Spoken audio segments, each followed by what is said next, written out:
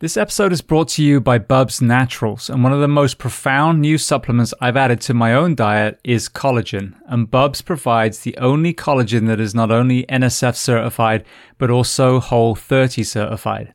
Now, when we think of collagen, you might think of beauty products, but when ingested, collagen not only positively affects skin, nails, and hair, but also joint and gut health, something that I witnessed personally within myself.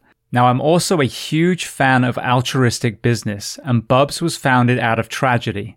Glenn Bub Doherty was one of the 2 Navy SEALs killed in Benghazi, and his friends Sean and TJ founded this company to not only create great nutritional products, but also take 10% of the proceeds and donate them to charity. So they are offering you, the audience of the Behind the Shield podcast, 20% off your first purchase if you use the code SHIELD at bubsnaturals.com.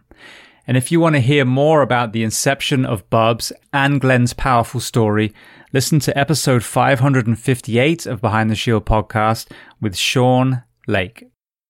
This episode is sponsored by 511, a company that I've used for well over a decade and continue to use to this day.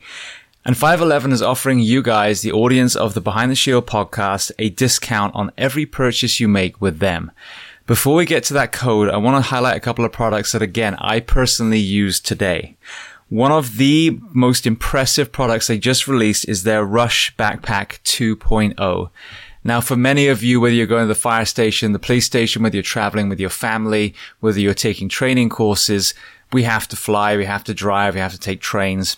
And I have to say, I own multiple backpacks, many of 511's different ones, but as far as a day pack, this one was the most impressive. There are so many different compartments. The way it sits on your back is incredibly comfortable. If you are a concealed carry person, there's also a spot for a weapon. So they've thought of multiple things that a man or woman would have to do on a daily basis. That is in addition to all of the products that I talk about a lot. Their uniforms, fit for men or fit for women in the first responder professions. The footwear that they offer, whether it's the Norris sneaker or the Atlas system that is designed for foot health and therefore knees and back and hips and shoulders and neck. As a civilian, I live in a lot of their clothes as well. Their jeans stretch. You can actually squat down in them. We live in Florida here, so I wear a lot of their shorts, which again, very, very lightweight material. You can get it wet and it will dry almost immediately. And then moving to the fitness and tactical space, I used to have just a regular weight vest. Recently, I switched to a 511 vest and actually bought ballistic plates as well. My thinking was simply, if I'm going to have a vest, why not have one that protects me as well? And that TAC vest is trusted by law enforcement all around the country. So I mentioned they were going to offer you a discount code. So if you go to 511tactical.com and enter the code SHIELD15, SHIELD15, you'll get 15% off, not just that one purchase, but every time you visit their store. And if you want to learn more about 511, their mission, their products, then listen to episode 338 of the Behind the Shield podcast with the CEO and founder, Francisco Morales.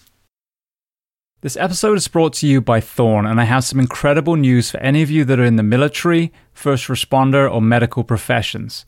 In an effort to give back, Thorne is now offering you an ongoing 35% off each and every one of your purchases of their incredible nutritional solutions. Now, Thorne is the official supplement of CrossFit, the UFC, the Mayo Clinic, the Human Performance Project, and multiple special operations organizations. I myself have used them for several years, and that is why I brought them on as a sponsor. Some of my favorite products they have are their Multivitamin Elite, their Whey Protein, the Super EPA, and then most recently, Cinequil. As a firefighter, a stuntman, and a martial artist, I've had my share of brain trauma and sleep deprivation, and Cinequil is their latest brain health supplement. Now, to qualify for the 35% off, go to thorne.com, THORNE.com. Click on sign in and then create a new account. You will see the opportunity to register as a first responder or member of military. When you click on that, it will take you through verification with GovX.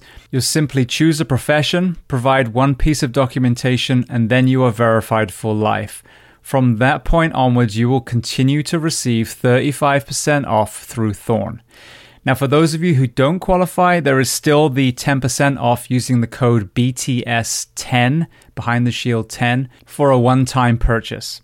Now, to learn more about Thorn, go to episode 323 of the Behind the Shield podcast with Joel Totoro and Wes Barnett.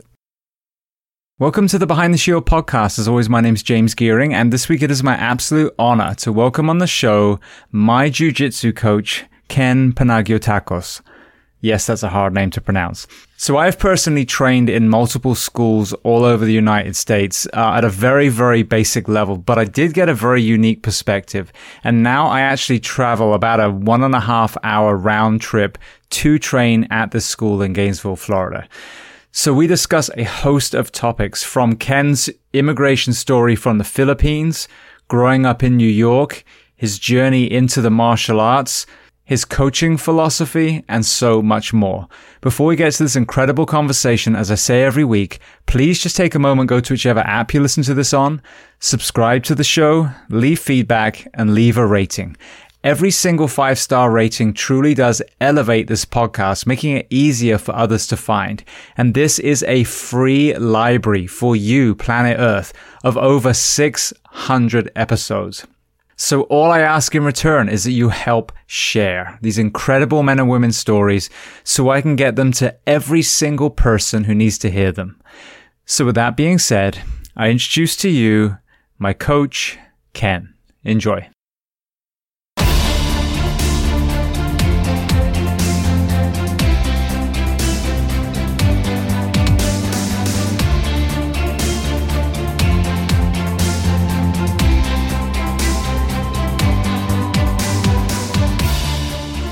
Well, Ken, I want to start by saying thank you for doing this again. We did this down the road at Whole Foods, and God sent every dump truck and ground every iron chair around us.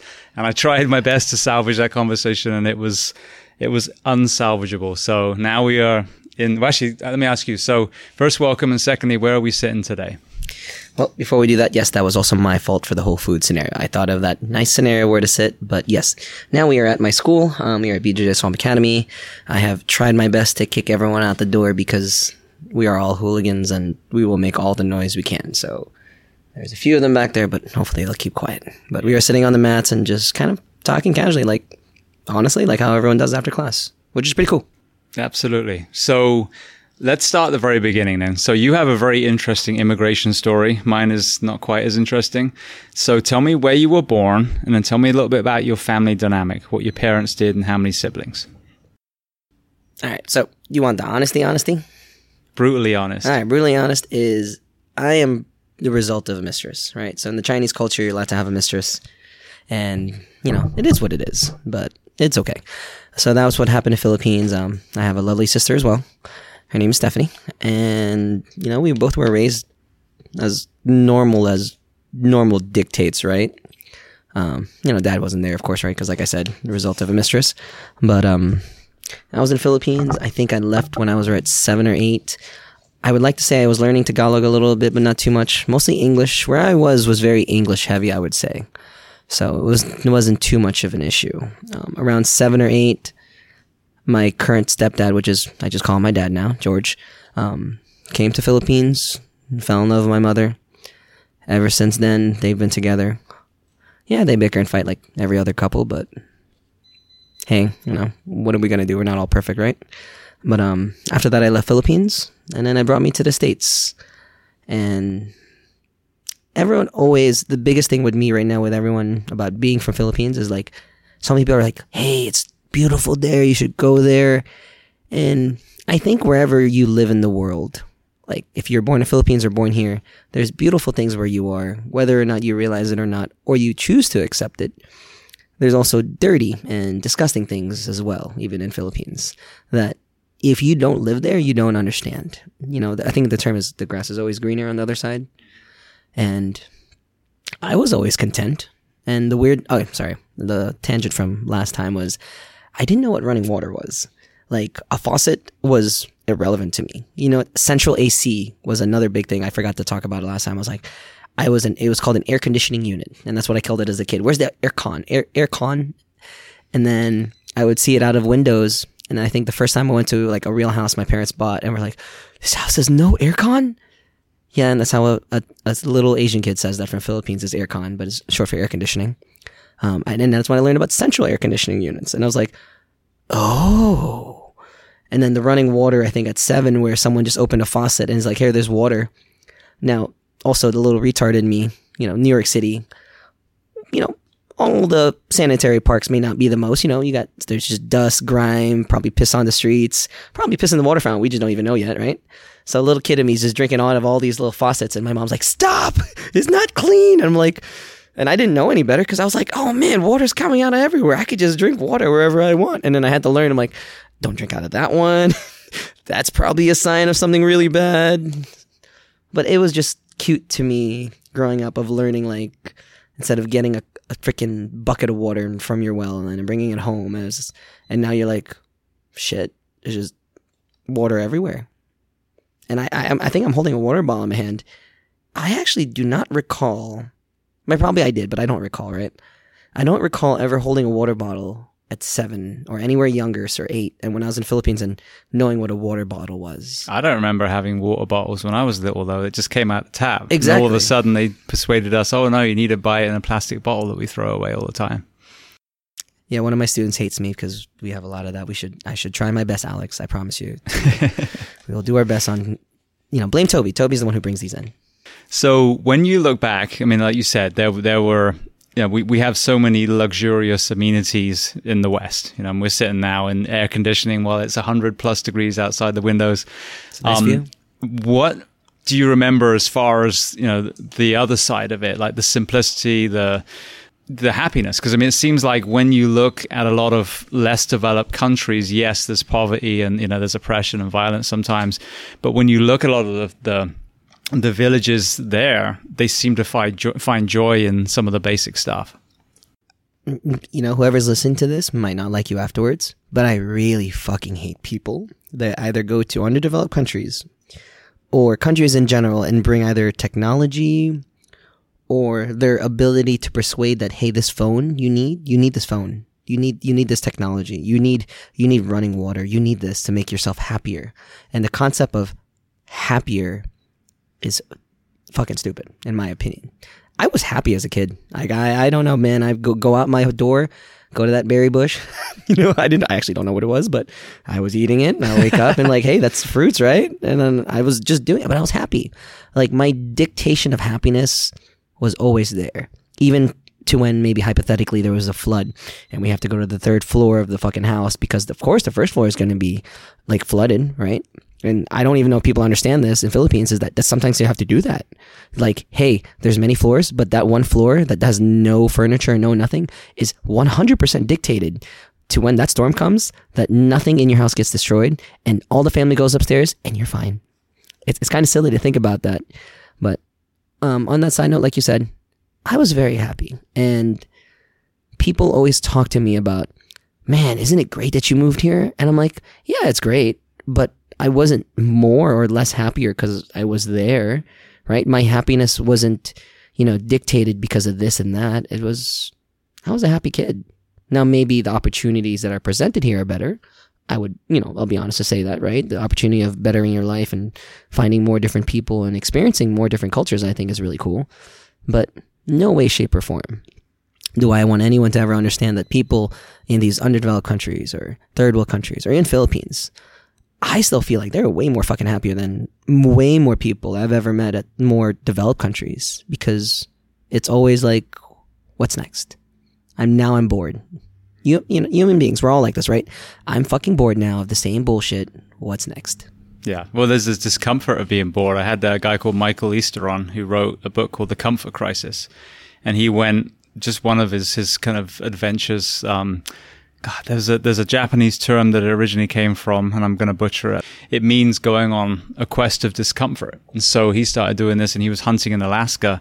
And he said that was the biggest thing. Yes, it was cold. Yes, they were hungry, but it was the boredom. And, we're not used to being bored. I mean, I find myself, I'm just as guilty. I'll be editing and the computer will be thinking and I'll just pick up my phone. I have to literally put my phone away so I'm not screwing with my phone. It's because you can't even sit there for 5 minutes without needing a distraction. And then you conversely look at, like you said, less developed countries, and that's what they do. They sit, And I did when I was young on the farm in England. Like, my playground was the farm. There was no television or cell phones or anything. I just feel like people look at people like us and they feel sad or whatever. And I get so annoyed at that. I'm like, you have no right to do that. Plus, you shouldn't do that anyway, right? Don't look at us like you can better our lives because you feel like you know better. And what is the term is called altruistic. I also could be butchering this term. My English is bad, but I think the term is altruistic of like, hey, it's, this is better, that is better. And anyone that wants to better other people's lives, I always feel, this might be cocky for me to say, but anyone that tends to try to better people's lives is either doing two things, is looking to gain something, or is trying to fill the void in their life that something has happened to them themselves, which again is not a bad thing, but I'm a very honest person and I like to say what it is. But yeah, I I'll be honest, I used to read. I blame my upbringing on this because I think one time I was always reading books, and then just one time I didn't read a book, and my teacher was like, "Did you read that book?" And I was like, "Oh shit! Either I'm gonna get my ass whooped because I'm gonna say yes, I did not read my. No, I did not read that book, and I'm gonna go home and get my butt whooped, or I say yes." And I said yes, and she believed me. And I hate to say it, that spurred that moment of, oh shit, I don't need to read now. Which is unfortunate, because I did love to read. I love hardcover books, turning the page, reading the words. I'm a slow reader too. I don't really read fast. Some people read a page in 10 seconds, and I'm like, nah, I'm there for 2 minutes reading every single word, because as a kid from another country, I enjoyed if I saw a word unfathomable, I'd go to my dad and be like, hey, what does unfathomable mean? And oh, that's so cool. And then I would go back and start reading. But again, let's see, little stupid joys like that, right? Especially I would like to say, I don't even want to say America, everywhere. Anyone that's born more that, hey, reading your ABCs and just reading a page off a fucking book is just casual, right? To someone that's from me, I look at that and I'm like, man, I just learned 20 new things. And I'm like, that's so cool. Mm-hmm. Yeah, well, I think it's something that I've seen in myself. That distraction that we were just talking about has removed the ability to sit with a book, be present and read and absorb that. And I find my mind wanders, and I have to literally be more diligent with my device, putting it away. I meditate in the morning, and that clears my mind.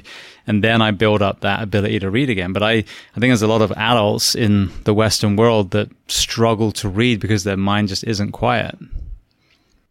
Well, that's a good perception. I've always been curious of what makes people not want to read, right? Either it's boredom or maybe just hey, I have no ability to sit down. But I can see how the perception of their mind is unsettled to the point that they refuse to just settle down and just accept what's coming this way, which is a nice way to think about that, in all honesty.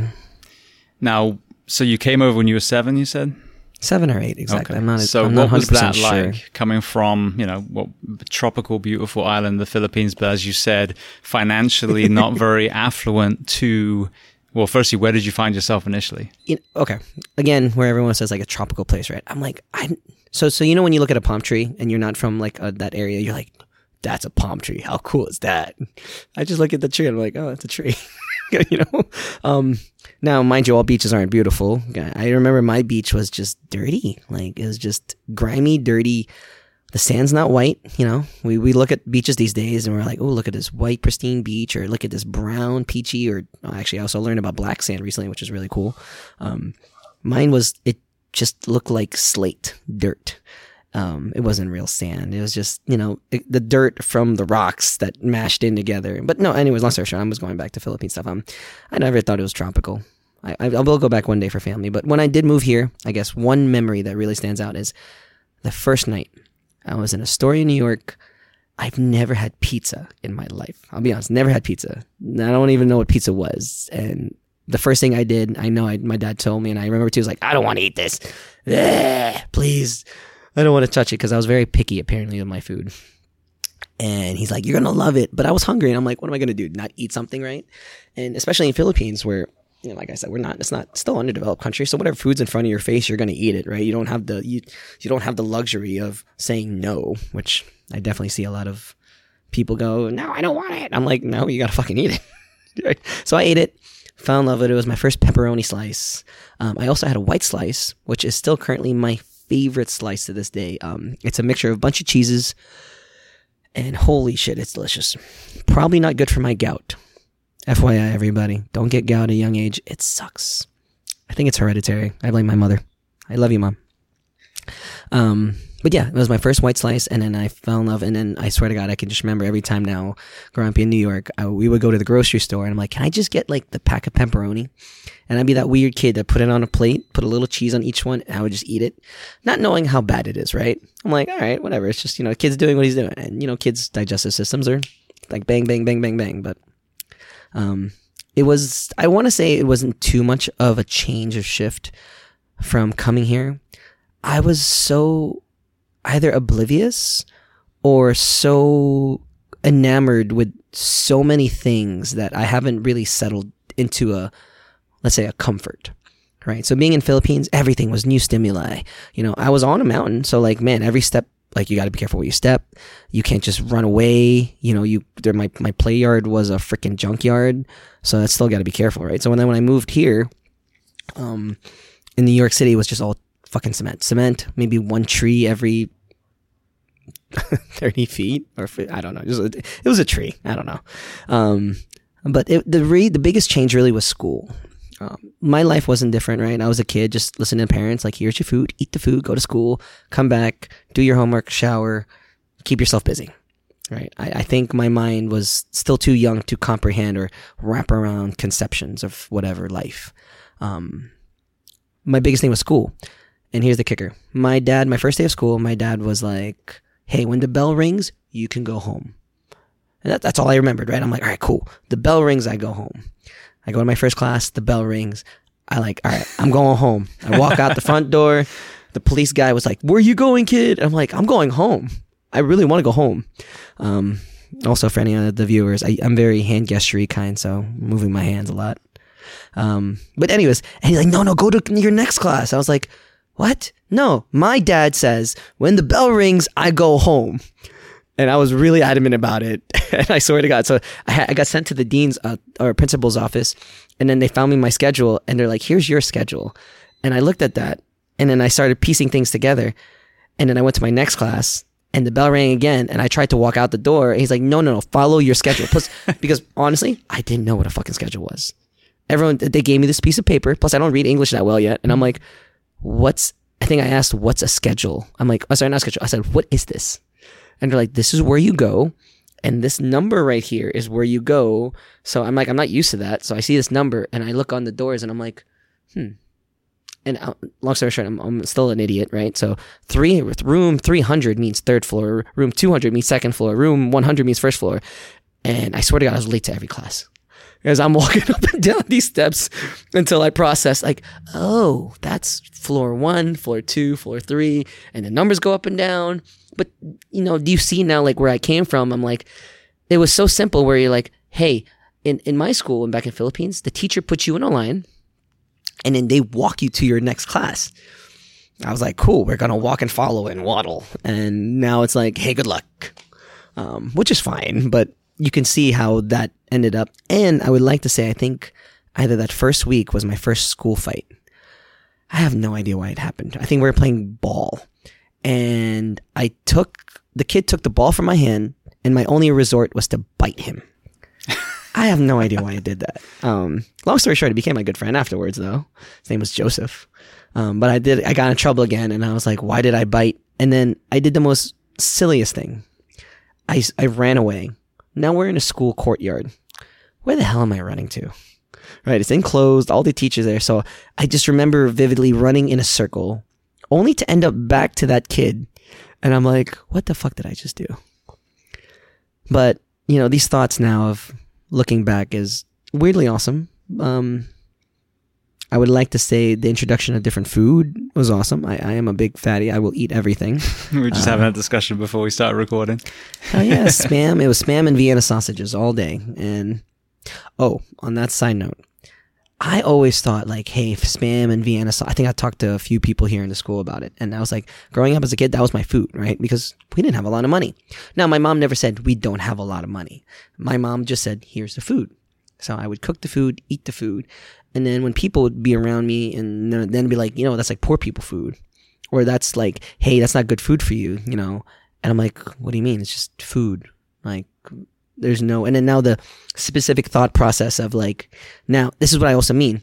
You don't have to pinpoint at someone and be like, that's poor food, right? That, like, if someone has a fucking peanut butter and jelly sandwich and then someone has this fucking 5-course meal because their parents fucking made it for them or bought it for them, you don't go out of your way and point out and be like, yo, that's bad. That's poor people Make food. Make fun of your lunch. Yeah, and I was just like, come on, man, it's just food. Well, we just came from another country and we probably didn't have a lot of money.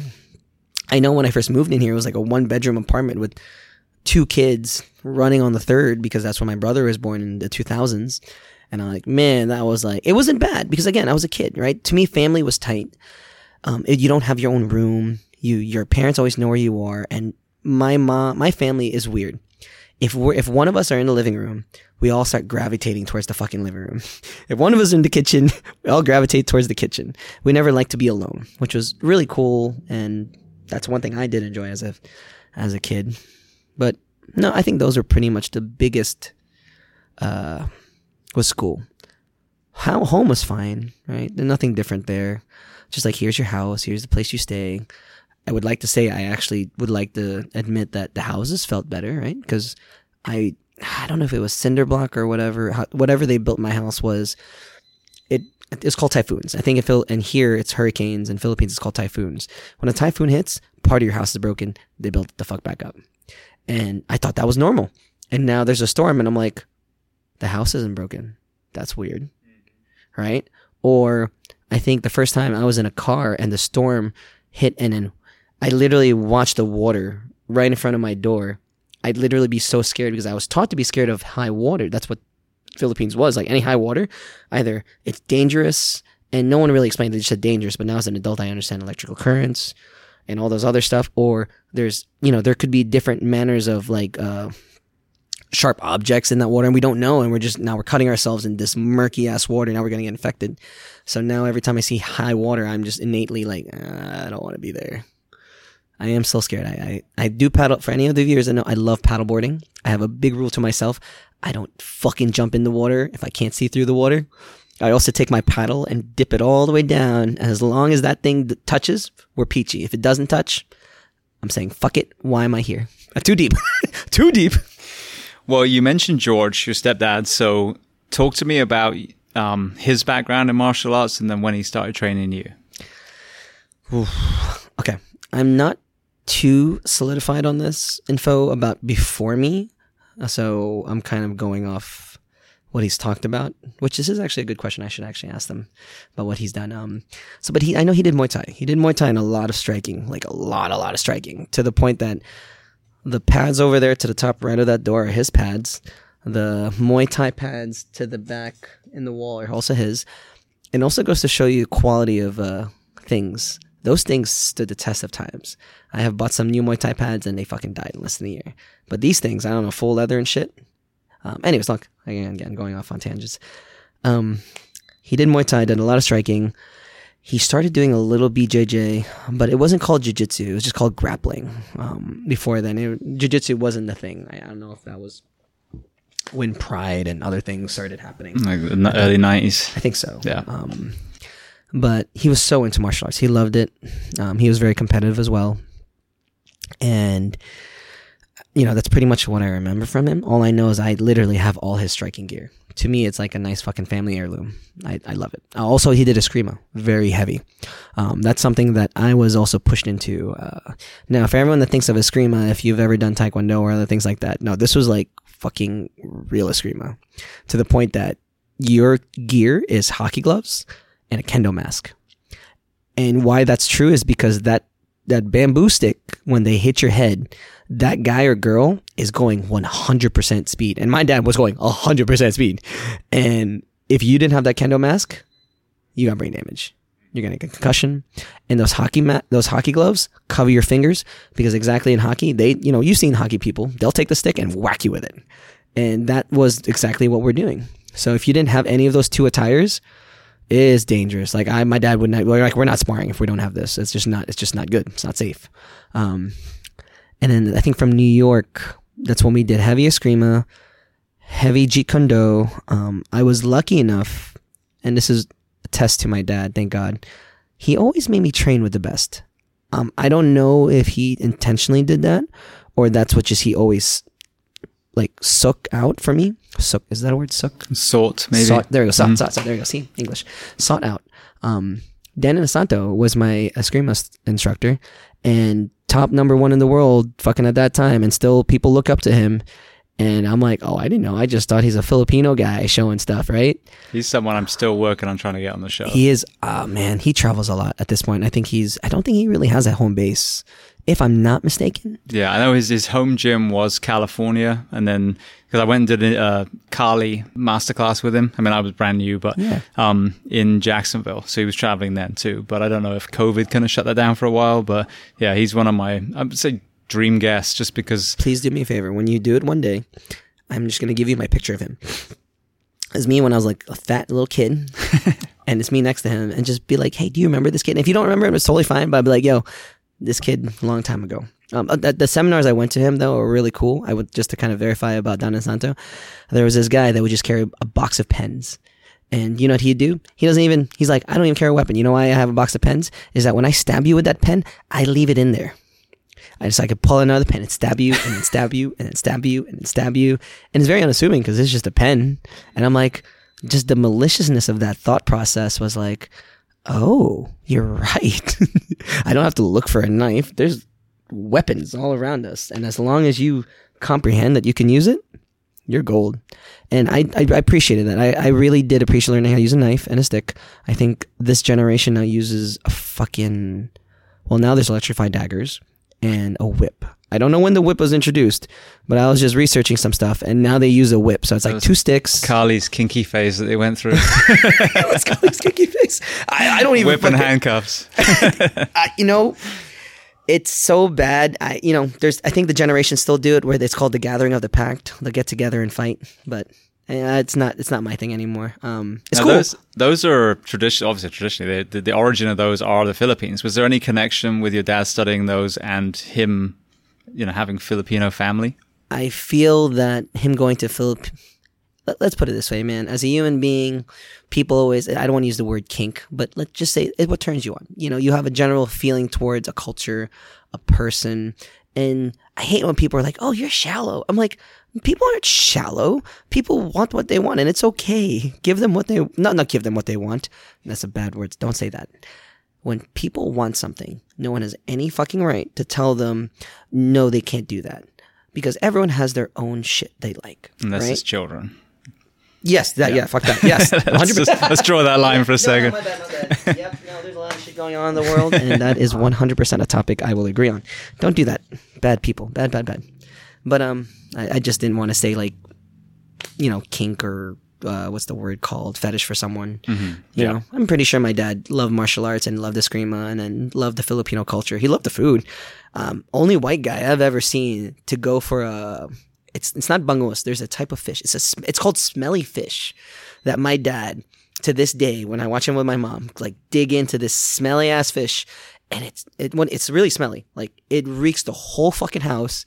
And I'm like, you're eating this? And eats the eyeballs. And I remember him doing that the first time he met my mom. And I'm pretty sure my mom was like, dang, that's like, this is an unnatural thing to see like a white person eat this food, because this is like superiorly Filipino. Mm-hmm. My wife's, as you know, half Filipino, so she takes me in the I did stores. not. I thought she was okay. I did not know that. She's half. So she cooks a lot of Filipino food, but yeah, some of the weird and wonderful stuff.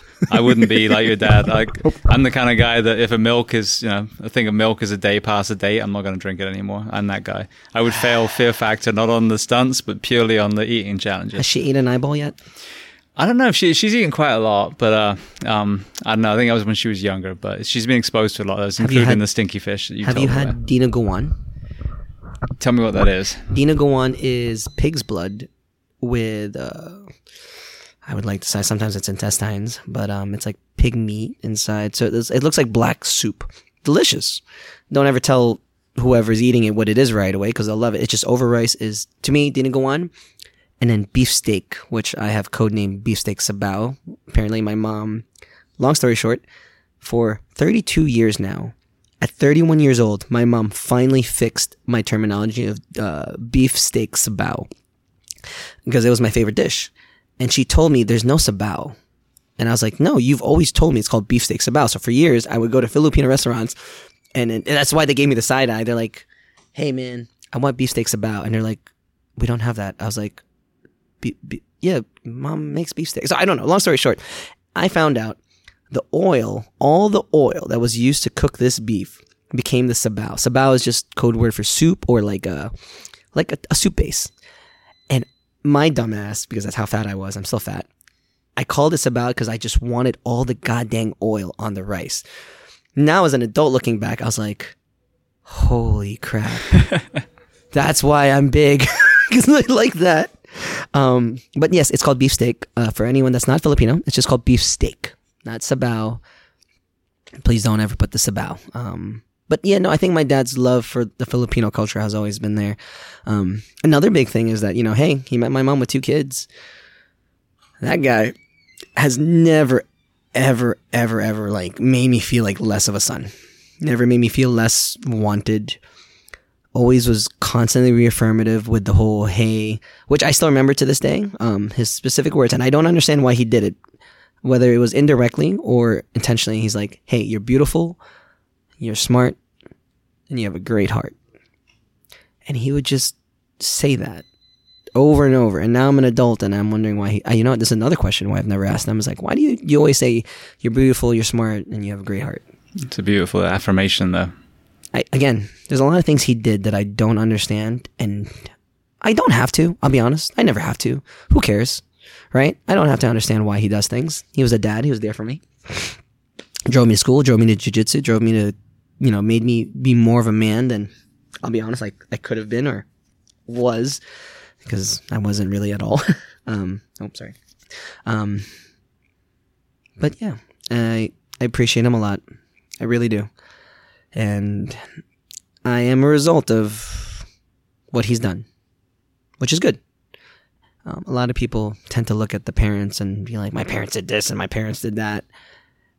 And to me, I hate that. Like, I'm not going to say that it's not, maybe that there's some reason for it. Maybe your parents hate you or they're abusive, and maybe your mother just yelled at you and spanked you for no reason because she had anger and rage. Everyone has reasons to why, and we forget. I think that the term is a parent is a parent once, and they don't get a chance to. And even if they do practice, right? It is a whole new kid. You don't know if this kid's going to respond the same way. You don't have an idea if this kid is going to turn totally different. So it's parenting is just, which I am scarily in the future process as I'm getting older. I'm like, well, I guess it is time. And everyone in the school is like, Ken, why aren't you having one yet? And I'm like, look, man, eventually we will get to it, but I think right now we're not yet there. Almost there. But as a guy too, I'm like, I don't have a spawn yet either. Is this a good thing? A spawn yet? Is it a good thing or a bad thing? Because my ex, I dated her and I fell in love with her too, but she didn't want a kid. But that's how I grew up, was wanting a family, right? So it's weird to say that I had a confliction of, can you love someone without having a family? Or is having a family something I actually wanted? Or is that something that was just predetermined genetically as like, go have a family and a kid, And you have to really assess the situation of, is this you? Do you want this? Or is this just what the world says, right? As usual, It's not easy. And it kind of scares me a little bit. Not that I can't do it, but just the what ifs, the what if I fucked it up one time, the what if I said something too wrong and they perceived it wrong and now it scarred them for life, right? And you're like, holy fuck, like it's like a ticking time bomb. I find the one thing that I kind of clung to, and I got to credit, there was a lady, sadly she passed away from cancer, but she wrote a book called The Baby Whisperer. It was super like middle of the road, common sense parenting in those early times. But then as we went through, it really came down to one question. Are you teaching your child to be kind? So even, behavior problems and selfishness and not be able to share, all that stuff, is it kind? And if you just ask that question, I'm not saying I ended up being a great parent. I mean, you know, I had one shot as well. And I did the best I could. And the same with being a stepdad as well. But ultimately, that as well. So, but ultimately, that's it. Like, I think sometimes people overcomplicate it. Is if you can create a child that's strong and kind and compassionate, those are the two real traits that you're kind of moving towards. And if you deviate from that with yourself or with your child, it's time to rein it back in. And would you have done it perfectly? Absolutely not. But would you have created a young human that's going to add to society versus take away? Hopefully. Now, upon that adding to society, so my school, I always felt was like Gainesville's a small town. It's not small. It's growing. But I always felt like my mom made me realize, like, you found your purpose. I'm like, hey, I created a second home for people that want to be here, you know, improve on yourself, your life, your quality of life. And if you have a kid and they want to join you here, there's a lot of people with the kids here that train here. And it's super fucking awesome just watching them grow, because that's how I grew up. I grew up in that jiu-jitsu community of like, yeah, Ken's here, but also I didn't look at the other men and women in the room as uncle or what, a mom and dad, but they treated me no differently. They treated me like, hey, I was the kid. They all took care of me. And it was really cool to see different walks of life. Like, when the hell do you see a lawyer, a doctor, a college student, maybe a McDonald's worker? Who the fuck ever? You know, I got a lot of walks in life in my school, like different qualities of life, jobs, meanings, or why they're here, and everyone is super cool.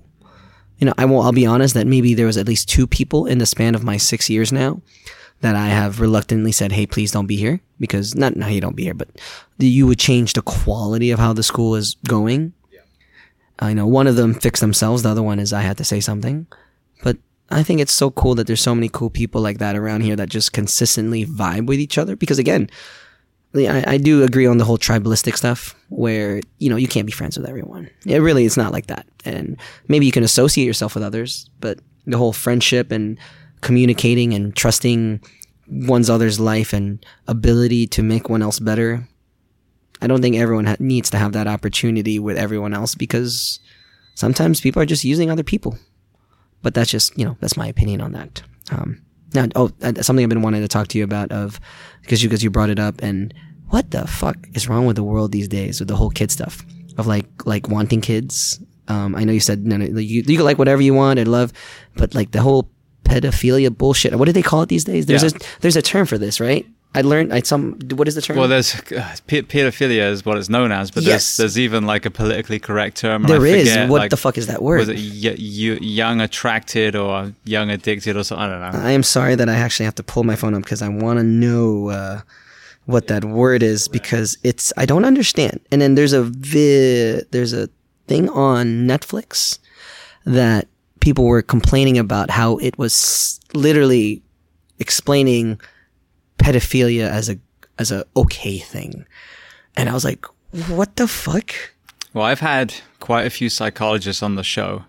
And, you know, when you look at addiction, domestic violence, I mean, all these other things that cause pain in the world, you know, more often than not, there's an element of childhood trauma. But every single one of these, when I asked them, well, what about sexual predators? They're like, no, that's a different, entire broken human being. So, yeah, some of them may have trauma as well. But yeah, I mean, when they look at the wiring or the brain chemistry of some of those individuals, it's just completely different. So, I mean, I haven't really explored it deeply, and maybe I need to get an expert on the show. But yeah, so, you know, that's a group of people that needs to be isolated from the rest of the community. It just, you know, it has to happen. I don't know. There you go. Minor attracted person. There we go. That's it. Minor. So what the different names, same exact problem. So I totally forgot about it, but I looked it up. I was like, damn, I still have the same feeling about it when I read. Yeah.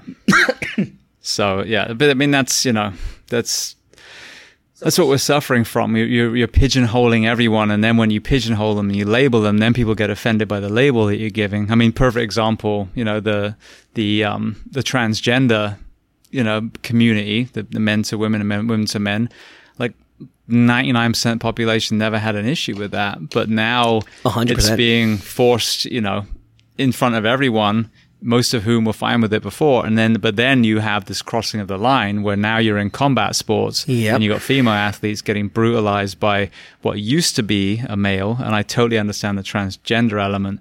But in my opinion, in that whole thing, there should be 2 more divisions. Transition from male to female, transition from female to male. And just like we do with other areas where, whether it's the adaptive community or whatever it is, it's okay to create more routes for athletes to have fair competition against each other. No, I think, what is it, the swimmer guy, right? What's his name? That they finally banned him from participating at that. Transition to a woman, so I guess it's a she, but she is a she. Man, look, so what's funny? I think I hate politically correct terms, not because I hate them. It's because here's a cool fact about me. People call me chink. They call me Chinese. They call me slanted eyes. They call me gook. They call me all different terms of mannerisms. And this is kind of part, maybe not being from the States. I didn't actually know what those terms were. So when someone said it to me, and people told me I should take offense to it, and I'm like, And even when I didn't realize the term and learn the term, I still went, okay. Right? Why? And who was there? No one was there to either back me up or say more supportive, like, you shouldn't do that. But I also didn't see the need to say, it's not politically correct. You shouldn't call me chink or chino or whatever. Whatever the term was they called me. Because I never felt bad. I don't know, like, I guess I was weirdly one of those people that were able to disconnect myself from certain things of words. But you know what I mean? It's not the same. There's some people where you might say other words to other people and then they're just blown up into proportion. And I'm like, hey, I just had this guy to my right just call me a freaking gook. And I'm like, okay, yeah, fine. You might deem it not nice or whatever, but I'm okay with it. That's what he needs to do. It goes back to this. If you need to do that, fine. But on that flip note, it just seems like there's more and more need to be more politically correct for everyone because everyone's feelings are getting hurt. I'm one of those people that say my feelings were hurt. Maybe just a tiny bit, but I'm okay. I didn't need to fix someone. I didn't need to tell you to fix yourself.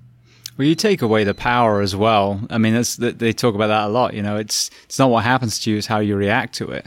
Yes. So when you allow, I told Ty this, if I reacted to every asshole driver, I would have no hands left from punching people in the face, So, I mean, you take a step back and you're like, yeah, you're empowering the shitbag by responding to what they've said. And I get it, of course. Some people are horrible and they say horrible things. And even with words, I tell Ty this, it's also Filipino, intention. Right? He's not Filipino, right? No, he's got Native American blood a few generations back. Okay, that's the other boy. I'm sorry. Okay, yeah. Okay. Ethan's half Filipino. Yeah. Well, he'd be core. But I'm like, it's about intention. So when, for example, if you could look into a firehouse and you hear all the banter that's going back and forth, and it will be, racial and all kinds of different things, there's no ill will at all. So it's also the intention. If you're with a group of friends and your friend calls you one of those words, and you know he's not trying to be a dick, that's very, very different than someone that's trying to start a fight by using the word. Let's use the word hate. You don't need to spread hate. Like just growing up as a kid, you hear, maybe the N word or the just all these other words, but it was never used with hate. And I would, this is no better, well, this is unfortunate, but never better said, is my dad grew up actually in that era where there was kind of still segregation in school. And, he would call people different things and different names. And growing up, I also never perceived that as something bad. But now as I got older and everyone's like, oh, that's bad. Your dad shouldn't say that. My dad has had friends of all walks of life and has respected all of them and has never once hated anyone for it. But since he did grow up in that era, that was the terminology that was used, right? It wasn't used to pin, maybe some people used it for bad words. They're like, oh, you are that. But he's never ever made me ever feel like less of myself, right? Again, it goes back to that thing of that man has never made me feel not wanted or loved or racially bigoted. Maybe we'll use that term, racially bigoted. I could definitely say growing up though in school, I definitely have been racially profiled. I've been made fun of for being Asian. And again, it goes back to that. I didn't give them power to act more, and I ended up becoming senior class president of my high school after so many people making fun of me. And I'm like, and what? Right? What? And it's easier said than done because it's so weird in this generation that even teaching kids these days for jiu-jitsu, a lot of times they're hurt from the words right away. And I've realized in my jiu-jitsu class, sometimes, again, my term, like how you word it, right? You can jostle or play around with the kids, but it needs to be in a friendly, happy term.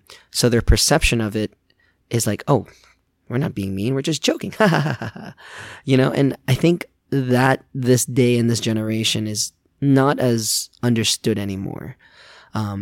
And I don't know why. Maybe some kind of disconnect, or maybe with all these masks covering our face, we can't see how we smile anymore. Well, and people being told that they should be, like you said, they should be offended by all these things and they should be triggered. You should be, I guess. Yeah, you're right. And the people are saying you should. I just talked to someone actually in the school about, not going to say names anyways, but we talked about it, and he thinks a lot, right? Maybe a little bit OCD, or just, just the brain process is just fucking thinking 100 light years.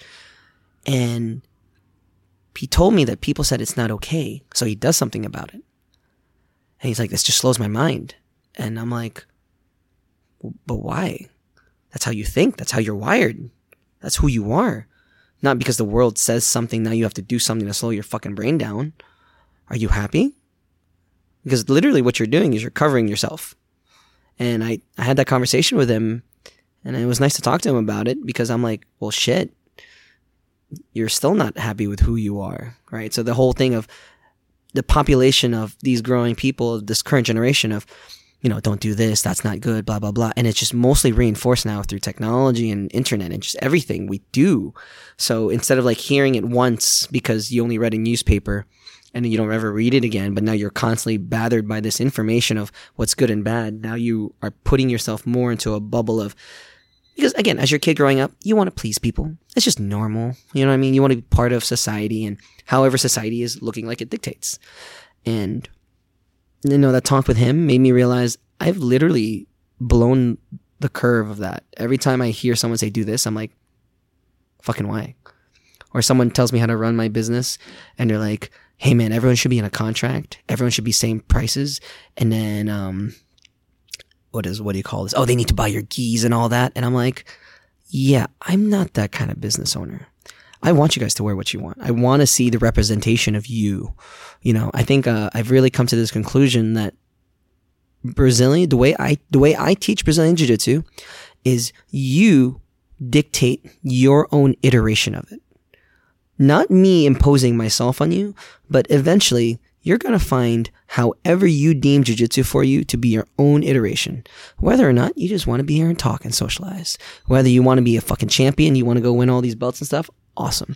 Or you just want to be that casual guy that comes into class, chills, gets the workout, maybe escapes your wife or husband, just for a little bit, for like 30 minutes. Or the kids, like, hey, take care of the kids. Hey, that's cool too. But I think, again, in these days of what I constantly fight with people in this community, not this community in general, but just in general jiu-jitsu, what I feel, people look up to other people, or just like the best of the people, and like, we all have to be there like him. And I'm like, fuck, no, you don't. He's got 3 kids. You got a 9-to-5 fucking job. You have you got no car. There's a guy here that trains with me, got no car. He jogs here, James, freaking a mile and a half back and forth. He's sweaty as hell, but comes in here with a fucking smile on his face. And to me, that is so fucking cool. Sometimes I see him on the road. I'm like, yo, you want to ride? He's like, nah, I'm going to jog. I was like, shit. All right, man. All right, go for it. Go for it. Got it. But I always tell him like, yo, you need that ride? I'm always going to be stopped by. I'll pick you up and drop you off. I got you. I always pass by your street. But anyways, like I said, I don't think people don't let their personality come out anymore. And that's why I've concluded that I love having people's own iteration. And I really try my best to listen to the school. And if I hear people say, you should do this or you should do that, I'm like, stop. No, don't do that. If this is how he likes to do the move, fuck it. If he wants to mess up, fuck it. Leave him alone. We've told him the info. If he doesn't want to do it because he doesn't want to do it that way, that's how they like to do it. Or they look at a move and you share an info and you're like, I can't do that. Or, nah, I like the way I do it. Then cool. Who cares? And I see people get so fucking angry, James, at that. And they're like, but you should do it this way because it's better. And I look at them and I'm like, but why? Why? And I swear to God, I look at those people and their minds are like blown that like, this guy just doesn't understand. I'm like, oh no, I 100% understand. What I see in you is what I love to know about how society is run. And I love being so against that curve of how people perceive things because you're so unhappy for no fucking reason. And especially at me, I'm like, I don't do nothing. I'm just, you also who asked you to help me. Thank you though. Well, speaking of jiu-jitsu then, let's walk through your journey as a student initially, and then as an interesting story for the actual school that we're sitting in now too. So. Oh, okay. Well, jiu-jitsu journey again started with, it was progressive martial arts. I remember we started with like Dan Inosanto and all this cream of stuff. Again, it was just called grappling. So we do like stick fighting or Muay Thai, and then we would do like end round grappling, which kind of pissed me off because we didn't even learn anything of grappling. They just said, hey, fight each other. And again, from the last talk, there was a girl named Athena. Lovely girl. I don't even know where she is these days, but I just know that when I went to class and Athena was in class, I don't know if the coaches that day would be like, yo, we're going to put Ken and Athena together. And Athena's going to whoop his ass. And I'm like, dang it. But I also too didn't know any much info, but I was just as a kid like, dang it, I'm going to get beat by a girl again, which, hey man, props to all jiu-jitsu girls. Props to all you guys. I much love. Keep them going. But yeah, I would get my ass whooped. Nice little fun memory every day. And then when we left New York, we didn't really do too much there. Like I said, it was just more of the striking and the scream of stuff. And then we went down here to South Florida, and there's nothing like that down here. So that's when we ran into Pablo Popovich, which was actually George Popovich of that time. It was his school. This before Pablo beat Marcelo and became world known. And it's just this little shithole school. I swear to God, maybe half the size of my school. The mat's falling down, a little dilapidated. Just a little weird ass sticker logo on the back. And a guy that was teaching me jiu-jitsu. And this was before words. Like, so let's just say, like, someone's like, hey, this is worm guard. This is butterfly sweep. These are hooks. None of these things were labeled back then, right? I think I was in that generation too where De La Riva got created. Like, it was like 4 years. 4 years down the line. And then De La Riva got created. And everyone was like, whoa, what is this? But yeah, from that little school, it grew. And then Pablo did great. He won against Marcelo, and the school grew more. And then the culture came about. I know Kevin Albertini, Jay Moncayo, Fred Moncayo, Wagner Roca, even more people, Bill Barnett. I think, if I'm not mistaken, it was Jeff Munson, big white dude, tattoos all over. Yes. Maybe I think. Fought in the UFC? Yes. Yeah. So, all these guys were all training with Pablo, getting their black belt from him. And back then, again, these were just people. And it's cool now knowing that, like, again, remember I told you, like, indirectly, my dad put me in a position where these people became the best in the world. And now I know these people. And hey, and if Wagner ever listens to this, thank you, Wagner Roca, man. You always help me out with my school, my students, and you're super fucking nice to everyone that comes through your way. That is from my school, and man, I appreciate you. Even Kevin Albertini, anyone from the Pablo generation. Kevin Albertini, also super awesome on this. But anyone, again, that was Pablo's students, and they're a black belt now, they have their own school. every one of those guys remember me as like, yo, that's Kenny. That was Kenny the kid, the first kid of the school. And no matter who I send or bring there, I was like, yo, all your guys, we got you, no matter what. And this is why sometimes like we go down to train every 3 times a year. I make it a rule now. Then I take a crew of you guys or just me or whoever wants to come. We're going to go through all the schools, bang, bang, bang in one day. Oh yeah, it's taxing, but it's worth it. You get to connect to my guys and you get to meet the people I grew up with. And now these guys are like world champions. And it's so weirdly cool to see that. But I also don't treat them any different. I'm not like, I'm like, oh, it's Kevin. He's going to whip my ass. You guys can watch. Or last round, hey, everyone roll with Wagner. And then everyone was like, I could feel everyone's eyes watching. I'm like, fuck, I'm going to get my ass whipped. And you all are going to see it. I'm like, that's the price you guys get for coming down to South to train with me. But yeah. Anyways, I did my best, man. Again, my own iteration is, I'm a small guy. And to me, I always tell myself yeah, I might not be able to beat you, but man, I'm going to make sure you remember my name. Right? Last thing you want to do is like, oh man, that's a good match to pick you up. And then 2 weeks later, like, yeah, what's your name again? And you're like, fuck, damn, I didn't leave an impression. I need to leave an impression somehow. So my always job is, if I can't beat you, I've got to make sure you remember my name. Or I squeeze your hand, be like, this is Ken. So what I noticed, I started off, the first exposure to jiu-jitsu I had was shootbox, which was... What is shootboxing again? I'm sorry. I know you talked about this, but Vanderlei Silva and all the Brazilian Muay Thai guys from the UFC. Like a couple of years into the UFC when they started coming up, so Shogun Rua, Ninja Rua, Vanderlei Silva, all those guys. I think Anderson Silva even came up through shootbox too. Fight club mentality. They just would beat the shit out of each other. Yeah. And I was part of that for about a year, which is probably why I got the memory problems that I do today. But it wasn't, you'd learn a little bit, but you just roll. And like you were saying, you'd be rolling and not really knowing what you were doing. Is that what I probably was doing with shootboxing? And they're just like, yo, we didn't show you anything, but like, just go at it. And exactly. I was like, okay. So I'd have like black belts have me in the crucifix and they're punching me in the face. And I had 2 black eyes and they're like, get out of it. And I'm like, I can't, you haven't shown me how, and you're a black belt. But anyway, so that was my first exposure. Then, fast forward quite a long time, I went to the Jungle in Orlando. Amazing gym with Mike Lee. But I was a fireman, so I'm on shift. And as same as shootbox, you're trying to do that around all these shifts and you haven't slept and not conducive to learning. So then when I transitioned out, I wasn't in Orlando anymore to train with Mike. I was up back in Ocala. So I was really trying to find a good gym. And I went to some gyms and, it's just finding the right fit for you. But what I found here was not only that tribe, like you walked in and you could tell this was a family in here. Like everyone was a community. There was a very kind of low intensity element to the rolling and the tuition, but yet you guys were doing extremely well in all the tournaments. And then, as you said, you're smaller, you're Filipino background, and yet you've got, giant wrestlers in here too. And I started seeing that the way you taught wasn't, this is the way you do this move, which I'd seen in some of the other ones prior to this, but it was, all right, well, if you're built like me, this is probably going to, be the way to do it. But if your arms are longer or shorter or you're heavier or you're thinner, and I hadn't really seen that a lot. Mike, I'm sure, again, was versed in that, but some of the other ones, I hadn't seen that. So what gave you that perspective to kind of really widen your lens when, for example, you go to jiu-jitsu school with a guy who's a gorilla as a teacher, he teaches the way that he rolls rather than understanding all the diversity that's in there?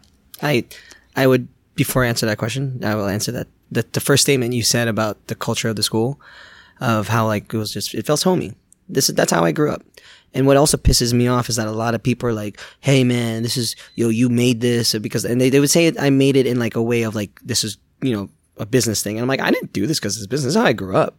I'm literally replicating how I enjoy where I want to be. Like, I live in this community. I don't want to be fucking fake. And we're teaching jiu-jitsu and we're all happy dippy. And the second I get out, I'm like this shithead of a person.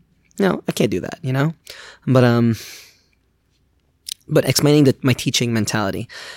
This is going to be a very sad comment to say, but it's probably because of the way I was taught jiu-jitsu, right? So nothing against, George, Pablo, Kevin, and everyone that taught me. There's nothing wrong with that. But the older generation, exactly what you said, they would teach stuff and they would just be like, do the way I do.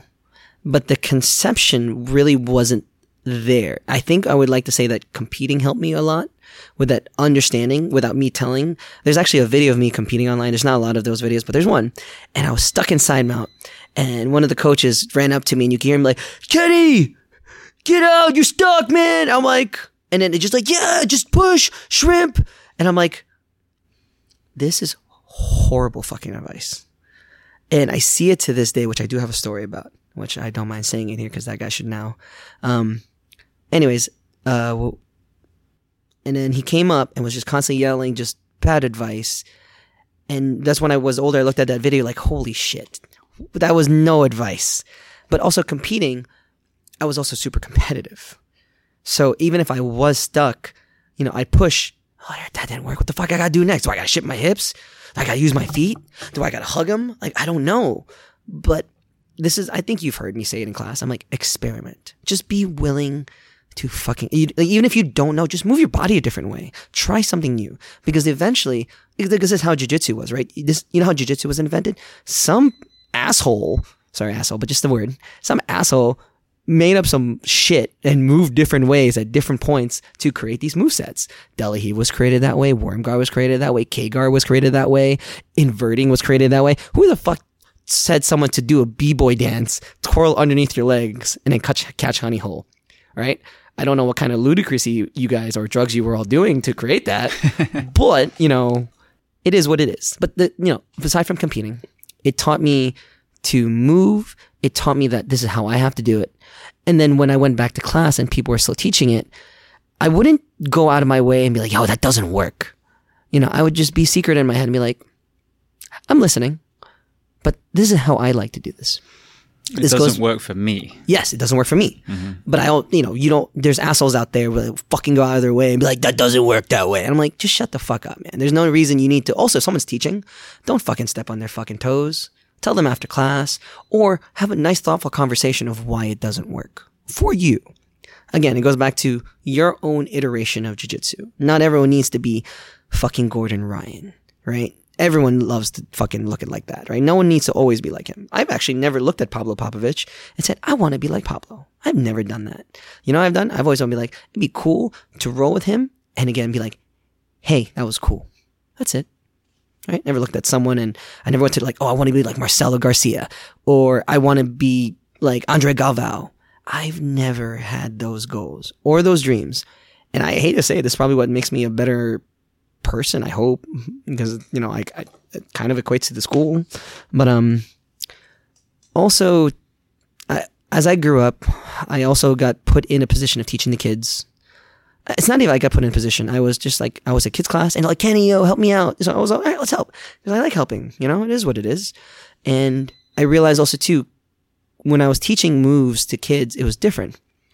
Or vice versa, when I was pinning down big guys and they would do a move, some moves would work against me. And then I would do that with a similar body type and the person would, a different body type, and that person would do the same move, but it would work less.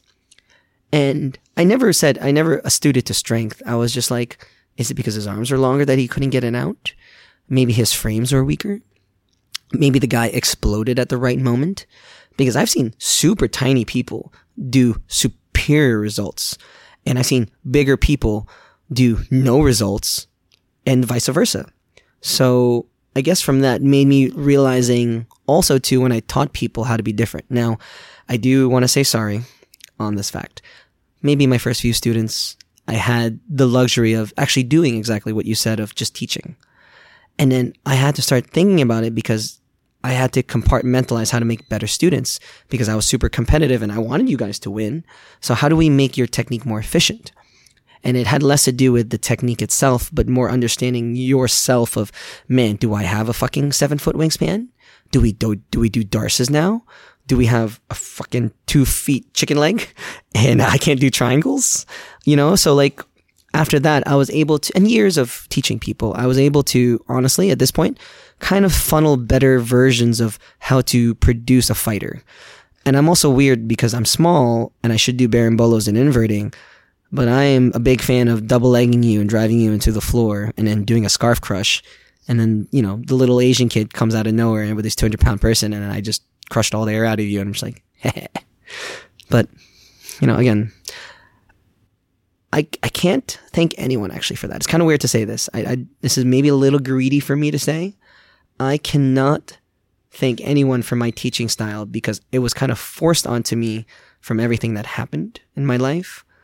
And as a result, I guess because even I look at my other instructors, I think Wagner definitely does what I do. 100%. He likes to explain things. I'm like, all right, if you're like this, you're like that, this is what you do. But majority of other ones, just teach, which again, there's nothing wrong with that. There's comprehending the ability to do that is also a very big skill, which not everyone has. Now, what about the intensity level? Because again, one of the places I went to before here, granted, there were a lot of white belts, but, you know, and I've been around the block when it comes to martial arts, and I would leave that fucking gym, my neck cranked, and, you know, maybe I hadn't done too badly, but it was just people trying to win a role, which, you know, and I remember a black belt coming to that class and saying those very words: don't try and win your roles. This isn't a competition. You're supposed to be, you know, learning from each other and flowing. So what I see in here, and I know that obviously there are days where it's more competitive and people are kind of ramping up for tournaments, but it seems like the intensity is the same as you hear a lot in striking gyms now. They've gone away from that shoot box mentality, a lot more kind of touch sparring, and then they'll actually get rocked when they're in the cage, so they don't add all that cumulative brain damage. But also, you know, when you start brawling, you lose technique. You don't put combinations together. And I feel that's how it is here. Like, I just had a great roll with one of the white belts today, you know, and it was just all over the place. It was tit for tat and, you know, position changes and submissions, and it was beautiful. And neither of us are sore or hurt as we walked away. Let's attest it to time and place. Now, let's just say that if there's the new girl I have to roll with, I ain't gonna fucking smash her down. I want her to move, to learn to defend, or even the new white belt guy that I don't want to just pin him down. I want him to move. Now, as you get better, I will of course up my level, but that's just general speaking from the instructor, which is me, right? I can dial knob that real hard, you know, from 0 to 100 if I need to, right? So let's use this example. And I hate to say this, let's use Ron.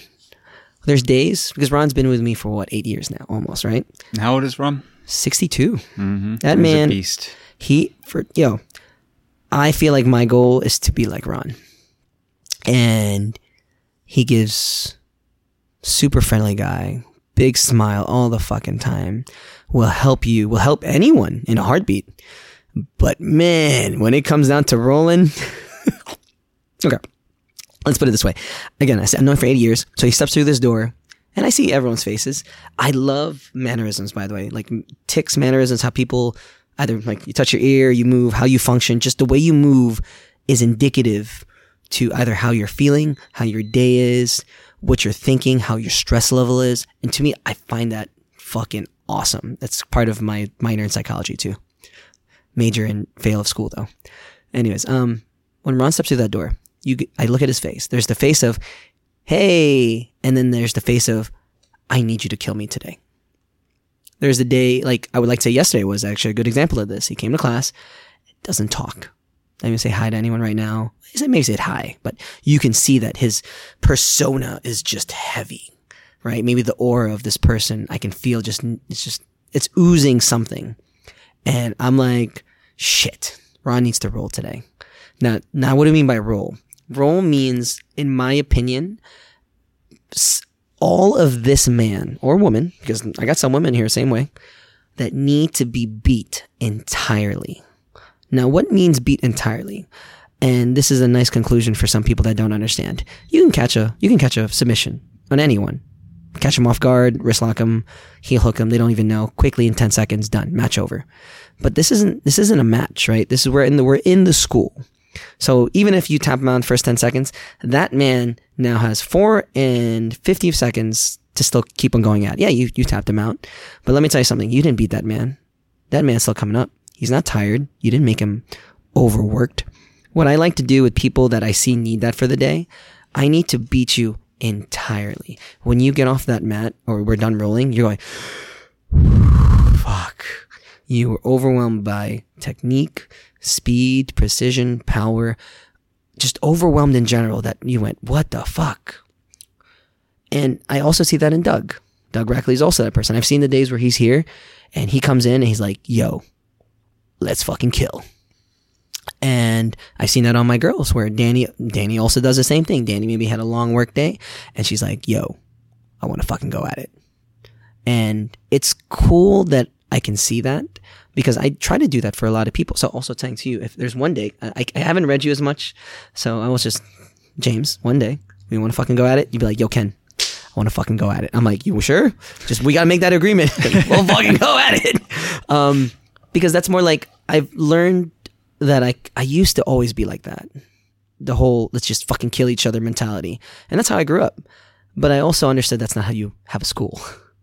So I've had to learn to dial it down, but to never forget that feeling, right? So yesterday, I think Ron, we rolled, punched me in the eye twice. Actually, punched me in both eyes. And I was like, God dang it. But I didn't stop the match. I didn't go like, Ron, you punch me, right? We just kept on going.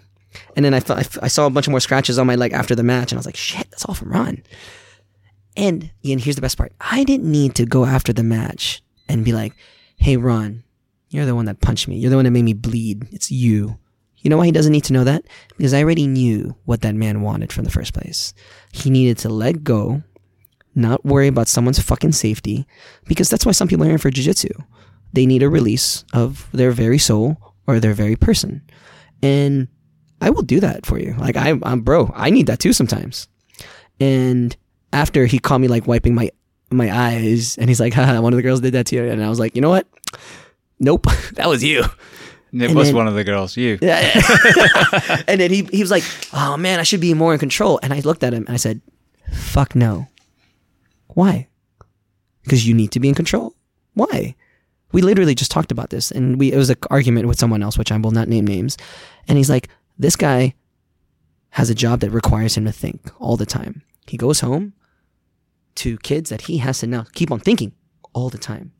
When he comes here, this should be his only place where he doesn't need to think. Because thinking is taxing. I'll be honest. I know that. My mind fucking spins 24/7 on thoughts. I'm like, right now, I'm like, there's a nuclear warhead about to drop and we're all about to die. Or zombies are about to go there, and how do I get my woman and get going and hopefully we survive, right? No crazy thoughts like that. But after that, I told him and I said, hey, you don't fucking need to be in control. I already saw you needed to fucking go at it. And you needed to fucking be peeled off that mat. Whether you won or I won, both of us get peeled off that mat because we're so tired to stand up. Because, sometimes there's a roll where, you roll and you're good. You roll and you learn stuff. And there's a roll where maybe you lost and you're like, fuck. And maybe there's a roll where you just utterly beat someone and then you're like, yeah. And there's those rare occasions where there's a roll and both of you are on the floor, so fucking tired because you didn't want to do a next round. You wanted to give it your all. And that's the best part about it. And there's no, I'm sorry. There's no, I hurt you. There's no, you shouldn't have done that to me. Because that's how some people do in jiu-jitsu. And they're like, eh. And I'm like, hey, I saw what you needed. And we did it. And I saw him this morning. He's super happy. Yeah, no, absolutely. And I think I see that in, when you're striking, sometimes, there's this unspoken agreement and you just I see that too. Wail on each other. I think that's even cooler, by the way. Not spoken agement, like one of the Brazilian twins that I sparred with a while ago. It was like twice my size, and light to him was, I'm going to try and knock you out. But then even in... It's so fucking... But then even in like CrossFit, sometimes you just, you get your heart rate up, you sweat, you move, and sometimes you go to that nasty place and you think you're going to throw up when you're done. And I think it's important to undulate. And I think that's the key, though, is today was a perfect, like, middle of the road roll. It was tiring. It was, technical. It was fun. There's other times where I just get murdered, which is a lot. And there's times, like you said, where, you're partnered with someone who's new and smaller, and okay, this is me more like teaching now. So you get all that different variety. But conversely, like I said, some of these ones, every single time in that school, it's just a freaking, war of strength, and all you're doing is getting hurt and you're not really learning anything. So whatever you've created as the environment here, it's not flow. People aren't just kind of, dancing together. It's more than that, but it's a level of intensity that is still competitive, but just dialed down enough to where you can actually use technique versus just cranking on each other the whole time. Long story short, there's one guy that always does a choke, whatever choke he has. And I always make a comment like, hey man, you're not choking him. And he's squeezing his head still. And he's like, no, he's turning red. And I'm like, that's not a choke still. He's just losing blood flow to his brain because you're squeezing him harder. And he taps. And I'm like, I'll again, not to name names. And I'm like, bro, that wasn't a choke, right? And I'll look at your partner and be like, can you please, because you're so scared to him, be like, can you just tell him that it's not a choke? And he's like, oh, it wasn't a choke. And you just see his like, oh, okay. Does it again though. But at least I told him. You know what I mean? It is what it is. Again, look, this is a playground for everyone. For everyone. Now, how you like to play now will be dictated on how many partners you have, right? Do you want to always play at that aggressive rate? You might have just a few people for that.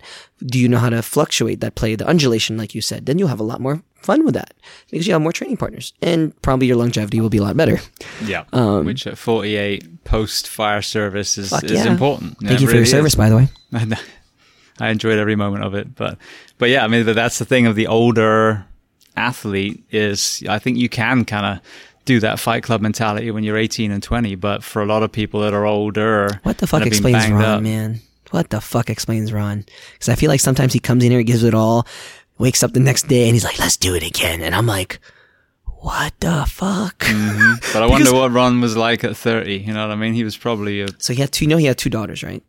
I wonder if so to all the husbands and wives, just anyone, there's something specific about having daughters. I've realized that if you have a daughter, just you are like more like,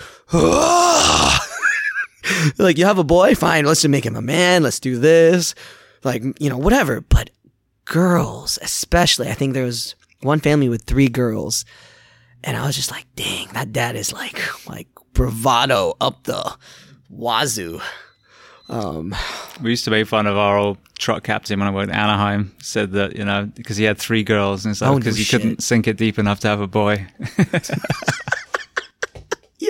Yeah, there are some people like, we're gonna try, and you're like, well, shit, we're gonna stop trying. I'll definitely say my sister, more of a brute than I am. I'm a brute, but man, she's more of a brute. There was one time when I first came to Gainesville, I almost had a fight at Flaco's Tacos. I was eating a fucking goddamn taco. Something happened, maybe something is spilling or something. We bumped into someone. And the guy looked at me, and I wasn't even talking to him. I think I was talking to you like face to face. And this guy to my right says something, and the bar's loud, and I caught it. I was like, wait, what? And so I looked to my right, and as I'm looking to my right, my sister already has shoved this guy to the side and said, "What the fuck do you want?" And I was like, oh shit. Mind you, my sister's about half a foot taller than me, wider frame built. I'm older, but God forsake, that woman is not to be fucked with. And she was, honestly, she was probably purple belt level when she quit jiu-jitsu. Very unchokeable. Like, I love chokes. I couldn't choke that girl. Like, we've rolled so much that she's like, you ain't fucking choking me. Also, she had a lot of hair, so I blame that too. But, it was like something like that happened. And I didn't get up. I just sat down. I looked at the guy and I was like, you fucked. And and then he walked away, and I was like, you're going to start a fight with my sister first before you fucking fight me. But well, I want to hit one more topic before I throw some wrap-up questions at you. I had Tim Kennedy on 3 weeks ago or so. Was UFC guy, does Sheepdog Response. Yes. The Brazilian Jiu-Jitsu black belt. And one of the observations I've made, and this isn't a criticism, it's just purely an observation, is... I don't take anything. No, it's not aimed at you. Is in this journey I've been finding a school, one thing that's a resounding common denominator is there's people that come to jiu-jitsu, but they neglect the strength and conditioning side. So what have you seen as far as creating that balance between what we learn on the mat, but also your strength and your fitness outside to then, combine those two together. Because I'm not saying I'm some phenom athlete, but there's definitely a measurable difference between me and someone round 1 and me and someone round 3 or 4. To me, this is the misunderstanding what jiu-jitsu is about. And this is where it gets a little funky to say, because remember I said everyone has their own iteration of jiu-jitsu, right? I like that if you are part of my school, to be versed in life. Cool. You came here to learn jiu-jitsu. Maybe there's 5 psychos in here that want to just fucking do the best in jiu-jitsu, which is fine. They're not I'm sorry. I'll call them psychos. They're my more passionate. They're my more passionate people, and they're fucking awesome at it. They have beat so many black belts already, and they're not even a black belt yet. So I'm fucking super proud of that. But I call them psychos because when I roll with them, man, they want to kill me, which is cool. But on that side note of what you said, I'm very big on taking care of yourself. And you spout that all the time. Like after this COVID shit, like, why the fuck no one's jogging? No one's running. No one's eating healthier, right? Like, I think you've seen it. I think you saw it like a second ago. I'm like, there's some people here every other day that every morning, hey, Ken, I want to jog or sprint. And I entice that. Like, yo, I got my shoes. We got our shoes. Class is over. We're going to go jog or sprint. And we're going to do that for a few miles. Or we're going to sprint out there. And there's usually 2 to 5 of us just enjoying, or sometimes when you see me come to class, I'm already soaked and I'm in gym clothes because I went to go lift before class. And I like to promote that to you guys is this current generation of jiu-jitsu people. A lot more people do it, and I hate it. They don't take care of their health. They're just like, yo, just jiu-jitsu everything. We just got to do the motions. Neglect any kind of, lifting. Or I don't say lifting, but strength and conditioning. They neglect all that. They neglect maybe a little bit of a diet. They neglect cardio. I was like, oh man, I hate those jokes in jiu-jitsu. Oh, I hate cardio. I'm not going to jog. There's some people that when I'm jogging, they don't even jog. And I'm like, I also now have to go out of my way and I realize this because I've been catching myself do this. I'll say stuff, but I'm not doing it. So sometimes when we're jogging, I'm going to jump in and jog because I need to show you that, guess what? I don't want to just it's not like the PE coach says like, yo man, we're going to go jog. He's 300 pounds. He's like, yeah, I'm going to sit down in my chair and watch you guys jog. I hate that. I like to be in the thick of it to prove to you guys that this is what we need to do or what you need to do. And no amount of excuses of, man, that guy's stronger. I'm like, well, then why don't you go do some strength and conditioning? I'm not fast enough. Why don't you go do some jogging or sprinting? Hey, maybe my thought process of these moves are not fast enough. I'm really slow. Then you know what you're going to do? You're going to find that person, then put yourself in that position over and over and over until you do. Right? Instead of having that one roll and you got fucked up, find that person again, do it over, or roll them again and be like, hey, can you just put me in that position? I just need to think faster. But you know what? People are not willing to do that because they're fucking lazy. And I really spot that in my program of like, don't be fucking lazy. That little 80-pound girl is working much fucking harder than you. Right? Or, that guy that's getting his ass whooped. He got his ass whooped, but when he went to that tournament, nobody put a dent into that man at all. And I've seen that a lot more, actually. I've been fucking amazed at it. Kate did the tournament recently, did Naga, and she went through all the girls. But when she's here, she gets beat up by everybody, even the girls. And she's so timid. But when she understood that finally there is nobody that can do anything to her because she's always fighting other people that pin her down, she's like, oh shit, I can do this.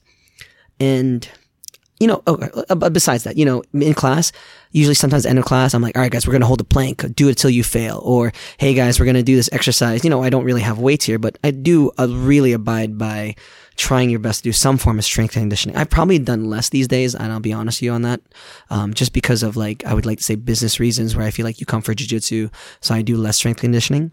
But I do that after class now. So when class ends, like, bro, we're going to go take the medicine balls. You want to work? Cool, stay and work. You want to leave?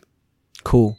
But at least I did my due diligence of at least promoting it after class or before class, because some people just come for jiu-jitsu, you know what I mean? Which is fine. There's nothing wrong with that. But I do 100% promote taking care of yourself in and out of here. But what I really think a lot of jiu-jitsu places don't do is they just don't give two fucks about.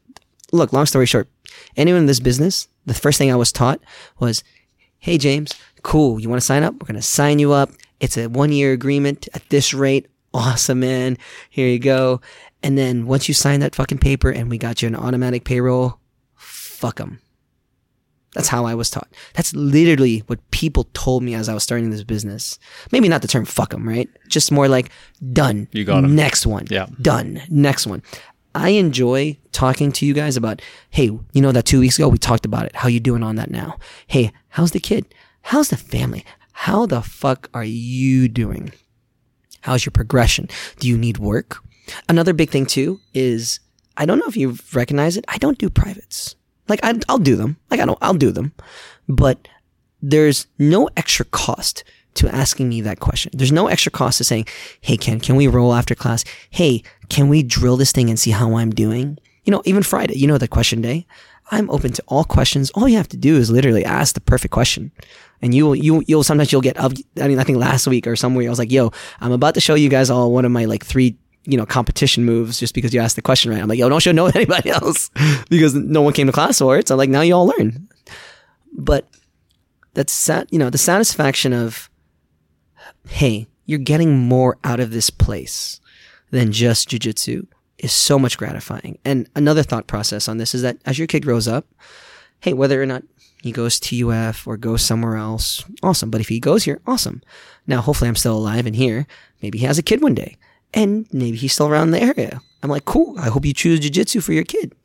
And to me, I enjoy seeing that is because to me, that's the real sense of fucking community, right? Where you see other family kids grow up, the passionate of, hey, the guys you've worked with, James, like you've been here for a little while now, so this guy might be an engineer or a doctor or a car guy, and for some reason, the guy overhears your conversation, be like, yo, I got you, let's go fucking fix your car right now. There's no trade, there's no, hey, I'll do this, I'll do that for you, like how the rest of the world does. I like how my place is like, there's this one guy that's like, yo, I need a sauna right now. I'm like, yo, go talk to this guy. He's got you. I promise you. Just let him know what you need. Without a doubt, he's like, yo, you just hooked me up. I was like, yeah, he don't even know you that well. But guess what? You better say thank you. Mm-hmm.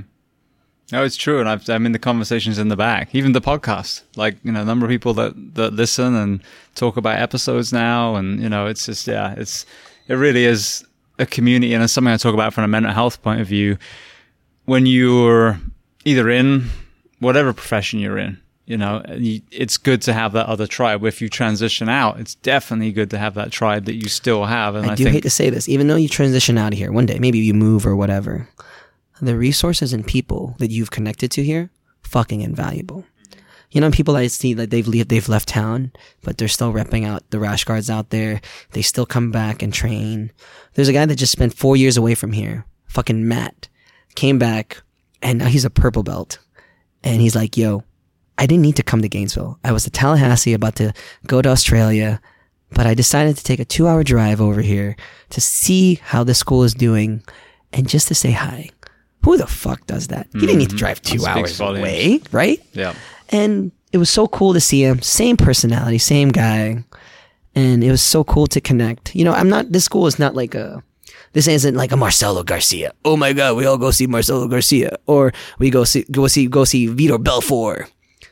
My name's Ken. Not special. The school ain't special. But I think the people and the school made it special. And that's when I love when people come back in return and I'm a nobody.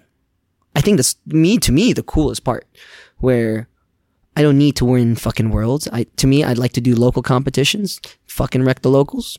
That's all I need. I don't need to go more farther than that. And if I do, it's a choice. Which I think I actually might do. Anyone on the podcast will finally hear it. I was going to do an IBJJF soon, and I was like, I always talk shit, but whatever.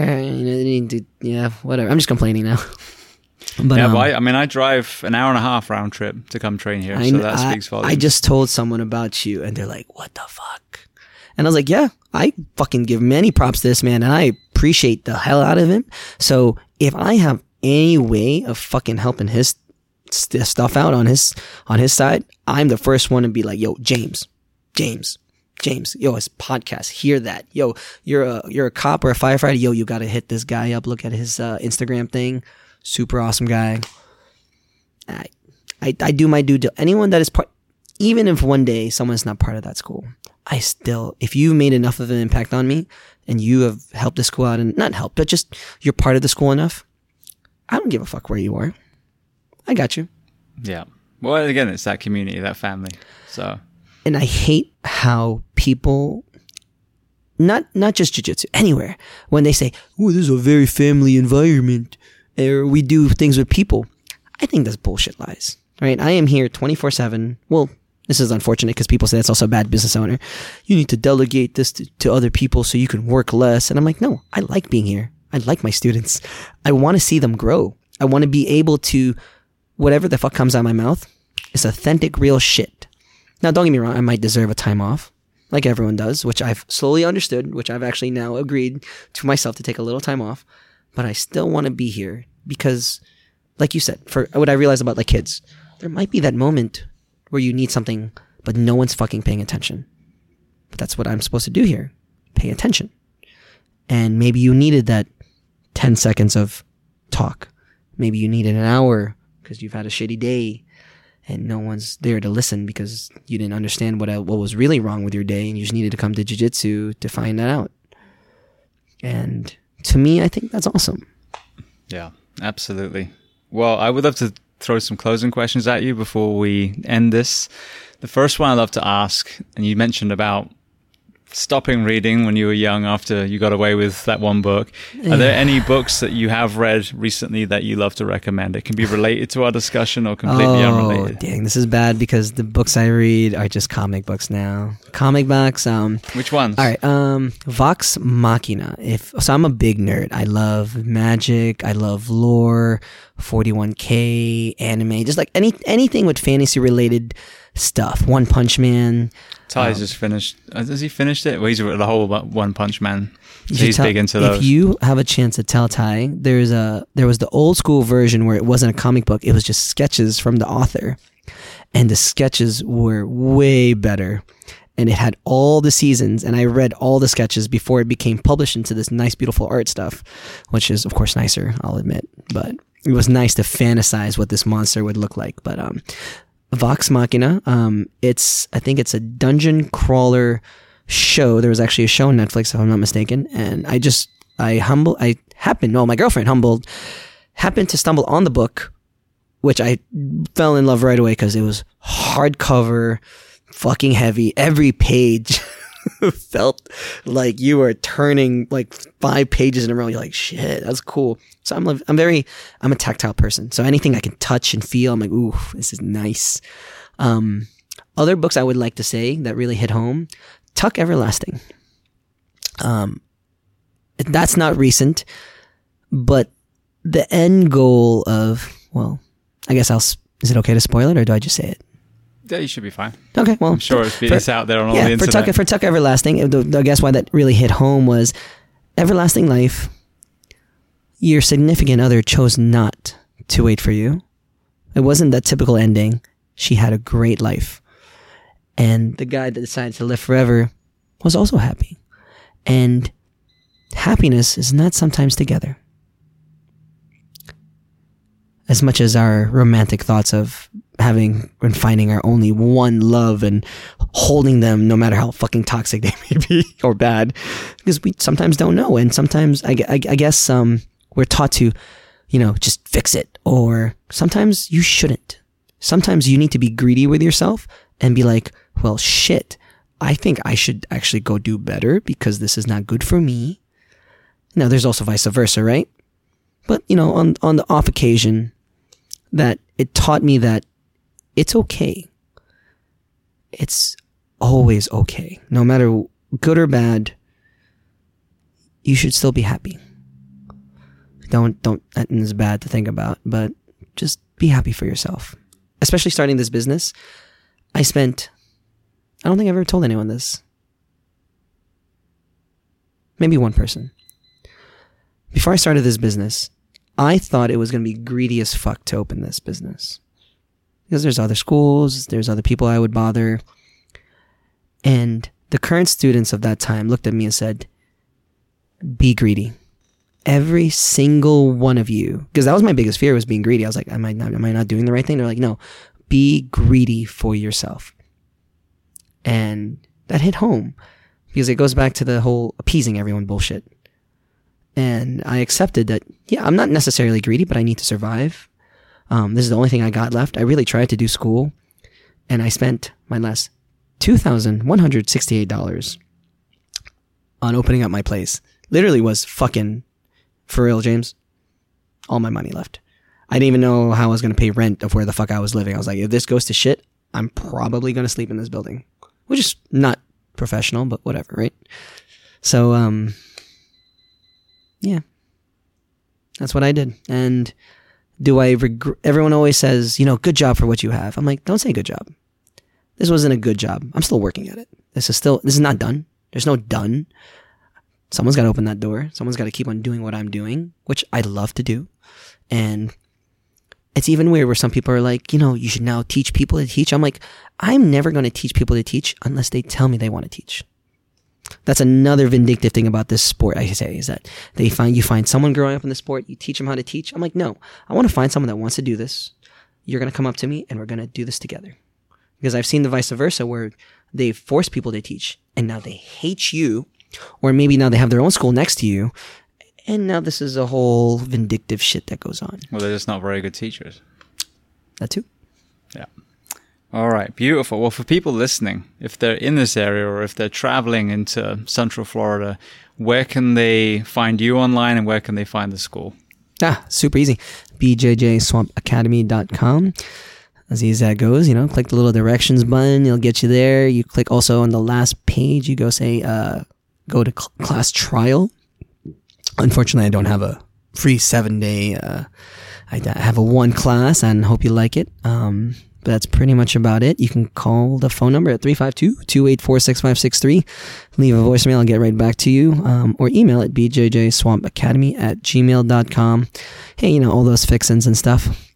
I'm still, again, just to verify how bad of a business owner I am, I have a sticker of words that just say BJJ Swamp Academy. And after 6 years, everyone's like, yo, you need to get one of those big neon signs. And I'm like, if you really want to find this gem in Gainesville, you're going to find it.